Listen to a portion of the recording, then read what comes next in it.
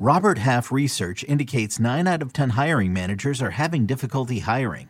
If you have open roles, chances are you're feeling this too. That's why you need Robert Half. Our specialized recruiting professionals engage with our proprietary AI to connect businesses of all sizes with highly skilled talent in finance and accounting, technology, marketing and creative, legal, and administrative and customer support. At Robert Half, we know talent. Visit roberthalf.com today. We've got your Week 16 winners, hopefully you and your fantasy teams, and losers right now on Fantasy Football Today in 5. Adam and Heath on Sunday night, reacting to what we saw on Sunday afternoon. All right, so how about that Burrow guy, Heath? What do you make of that, and can they carry it over to Week 17 for the Fantasy Championship against the Kansas City Chiefs? He looked like one of the best quarterbacks in football. He looked like somebody who wanted to be in that top 5 discussion next season. And if he finishes it off, if he does carry it over for 2 more weeks at the end of the year, he might be in that discussion. But I think it's probably best to temper expectations just a little bit going into Week 17. He'll be a low-end starter against the Chiefs. It's a more difficult matchup. This matchup sets up so well for their offense. Now, I thought both he and T. Higgins were winners, because the last time we saw Jamar Chase go off against this defense, Chase was still very good in this game, but T. Higgins had the monster performance. The other winners that you gave were Rex Burkhead and Gerald Everett. So Burkhead, 31% roster, 24 carries, 149 yards, 2 touchdowns. He will face San Francisco in their ridiculously good running defense next week. Is he a starter, or is this a 1-week wonder? Well, this is a 1-week wonder, but I just thought he deserved to be acknowledged. It was the fantasy semifinals, and whether or not you started him, he showed up. And what about Gerald Everett? It's a little bit more sustainable for him, and a great matchup against Detroit next week.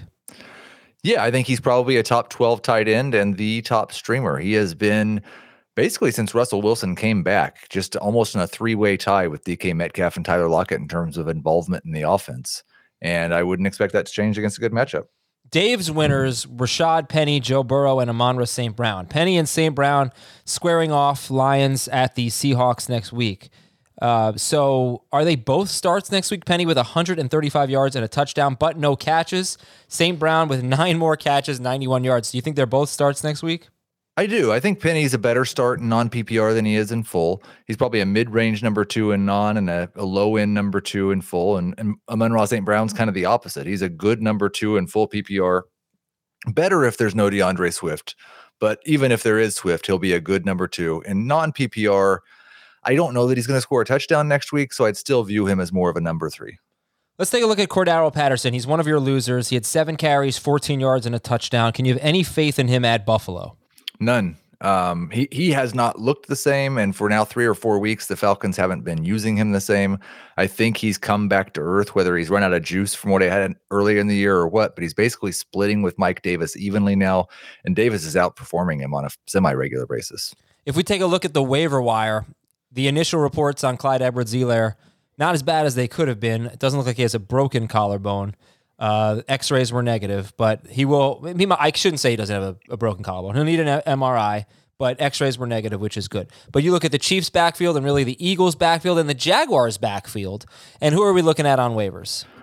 I would probably go for Darrell Williams first, because I think it's least likely that Clyde will play as opposed to both Sanders and Howard. If we find out early in the week that Sanders and Howard are not going to play, then Boston Scott would jump towards the top of that list as well. And then Ogunbowale would be behind those guys.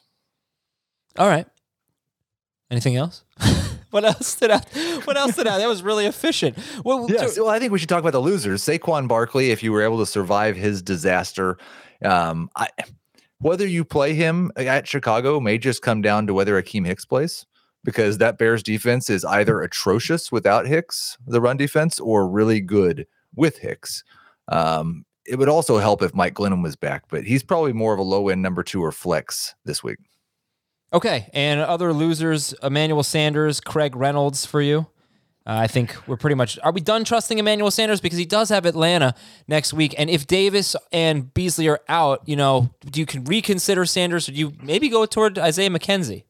I think I would go towards Isaiah McKenzie. I think he's in that Cole Beasley role, and it just seems like Sanders is not getting open the same he did early in the year, and he's kind of an afterthought. And I mean, even this game, he had, 2 targets in a game where Josh Allen threw it 40 times. I don't feel good about him next week. He'll be a boom bust flex, and maybe he booms when you least expect it. All right. That is it for Fantasy Football today in 5. Thanks so much for watching and listening, everybody. We will talk to you tomorrow to recap Monday night and take a look at the waiver wire. See ya.